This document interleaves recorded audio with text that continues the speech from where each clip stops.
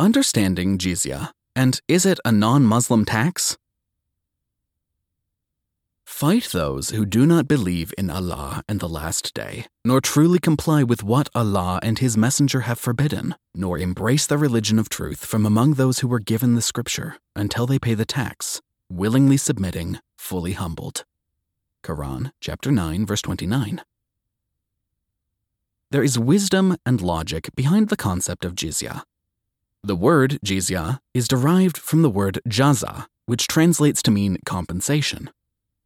Jizya was a form of compensation or payment to the Islamic State for its public services rendered to non-Muslims living under Islamic rule. All states need funding to run their organized government, which is why all nations today level taxes against their citizens. Funding goes to support public services, like police, military protection, welfare services, and more to help protect citizens' lives, families, property, and wealth. In an Islamic state, Muslim citizens pay Zakat as their tax. Zakat stands as one of the 5 pillars of Islam, one that goes to help less fortunate citizens and supports the welfare system. Zakat is obligatory for Muslims so that a certain amount of their wealth will be contributed to the welfare of the poor. Zakat is a form of worship. Non-Muslims, on the other hand, cannot be forced to engage in religious obligations such as paying this zakat, as it is a form of worship and compulsory payment would infringe on non-Muslims' religious rights. Non-Muslims living under Muslim rule are free to practice their own religion in any Muslim land without being forced into any form of Islamic practice. But since non-Muslims also reap the social benefits of services provided by their Islamic host state, it is only fair that they pay a tax similar to that paid by their Muslim neighbors, identical to those taxes paid in all countries today. It would be an act of injustice toward Muslims to require them to pay a tax and not require non-Muslims living in the same land to pay a share too.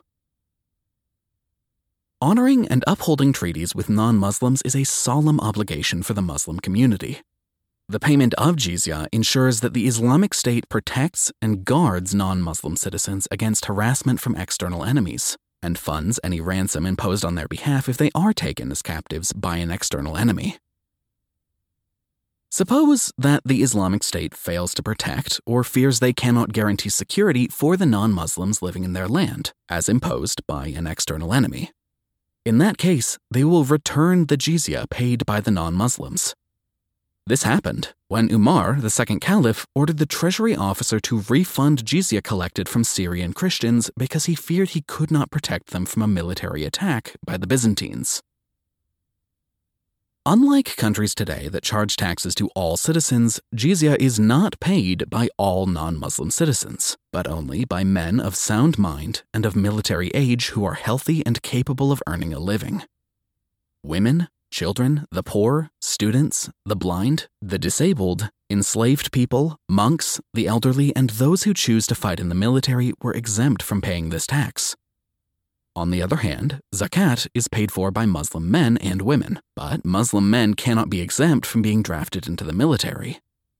Still, the jizya payment exempts non-Muslims from joining the military even though the state's military benefits Muslims and non-Muslims alike.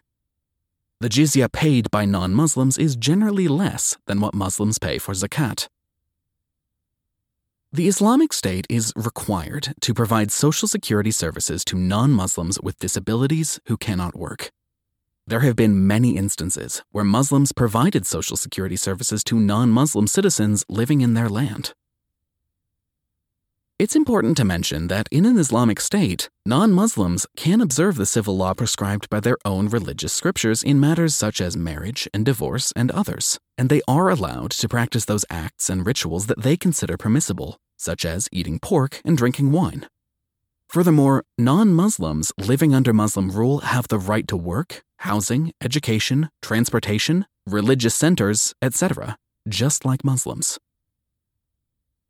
If a non-Muslim resident refuses to pay the jizya, consequences would be imposed on them, similar to the consequences faced by citizens who don't pay taxes to their government today. They often face criminal penalties.